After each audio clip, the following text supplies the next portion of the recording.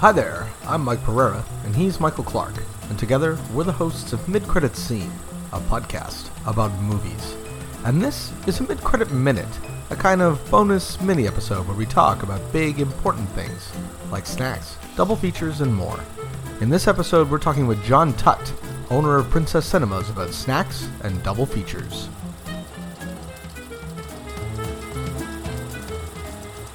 We ask everyone these questions. Everyone gets the same question. Okay. So, first question. What's your favorite snack at the concession stand? Popcorn. Popcorn. Yeah. Anything on it? Not too much salt, no butter. Nice. Yeah, it's gotta be hot and fresh. Yeah. I don't want to get him in trouble, but we had John Johnson on the podcast a while ago. John Johnson, yeah. And he would say sometimes when he was here on his own, he would do a double oil popcorn at the Princess. He was like, I found a way that if you just let the thing sit long enough, the oil button would reset and you could put more in. And he was like, that was some good popcorn. Oh, because coconut oil, we pop our popcorn in coconut oil, right? And the coconut oil used to be, oh no, coconut oil. And there was a time when theaters would switch to a different kind of oil. Yeah. But it's not the same, right? It's good popcorn. I mean, so you got to have that coconut oil for sure. Yeah. Oh, that's a good selection. This one might require a little bit more thought, but if you were to pair a movie and a food or a meal, kind of like a sommelier for a movie and a dinner, what would your movie be and what would the food be? Oh, well, there's two. So there's the main course and then there's a dessert. There's like water for chocolate would be the chocolate one for the dessert. For the food, I'm going to say it's probably a noodle dish. Maybe Tampopo. All right. For the noodle dish. With what movie? Same movie? Tampopo. Oh, yeah. The movie Tampopo. I noodle dish. Sorry, I thought you were saying. Yeah. No, that would be the food. That would be the food. I would think. Yeah. Yeah. Okay. Because I had never really. I wasn't a big noodle guy. I wasn't a big right. But then having watched it, you become one. Or so the idea is the movie that you see is about food, but then it convinces you to I want to have that. Yeah. Let's update it just a little bit. This Piece by Chocolate. Yeah. It is 1 90-minute ad for this specialized Syrian chocolatier that opens in Antigonish, Nova Scotia. So we have his chocolate bars available at the snack bar, or we've ordered in a bunch of them, and they just sell right out the door. Those are my favorite movies where you watch it and when it's done, you're like, I need a burger right now, or I need to go and get something, whatever they were just eating in that movie. I need right now. Except Super Size Me. I need a salad right now, or just a glass of water.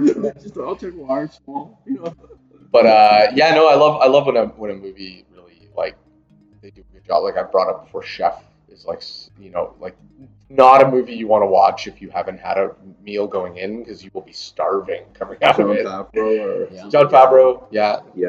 One of the first movie I ever saw, The Princess, was Made. Was Favreau's Made. Yeah. Back in 2000, I think. It was after.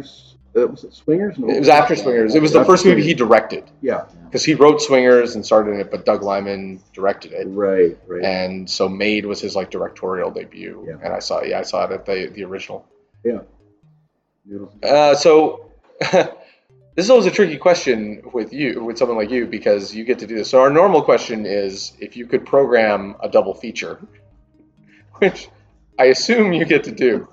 So maybe we could pivot it to be like, if you could program a double feature you've never had a chance to program, what would be the ultimate double feature for you? Ultimate double feature. So double feature typically is when you take two similar themes and maybe by two directors or something like that, or you have two films by the same actor. So that's the ultimate. That's what you're doing with a double feature.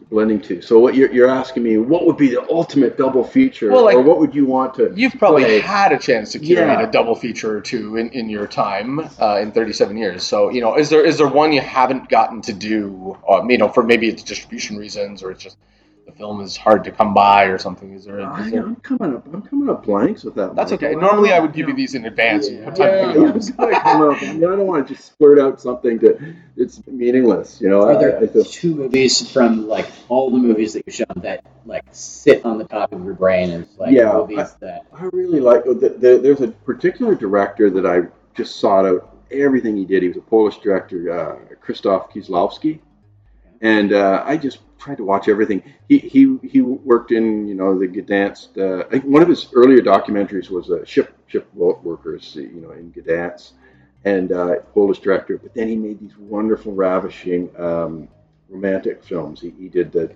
Triptych, the Red, White, and Blue, and then he also did a really great one that I always loved, classic European art film, The Double Life of Veronique.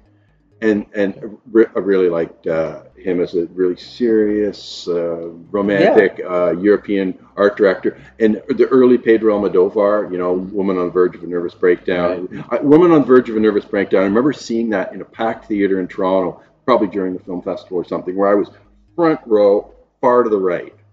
You ever been in a theater where it's like, I want to see this movie, but I have to sit in the most worst seat. And I was, and that's that film still is in my craw as just being fun, nonstop fun entertainment. Nice. Women on the Verge of a Nervous Breakdown by Almodovar. So there's a couple of nuggets. John, this has been awesome. Thank you so much for taking Great to the talk time. to you guys. Yeah. Great to talk movies. Don't miss our full interview with John about Waterloo cinematic history and 37 years of Princess Cinemas on Midtown Radio and anywhere you get your podcasts. The show can be found on Twitter and Instagram at MidCreditsScene. See you at the movies.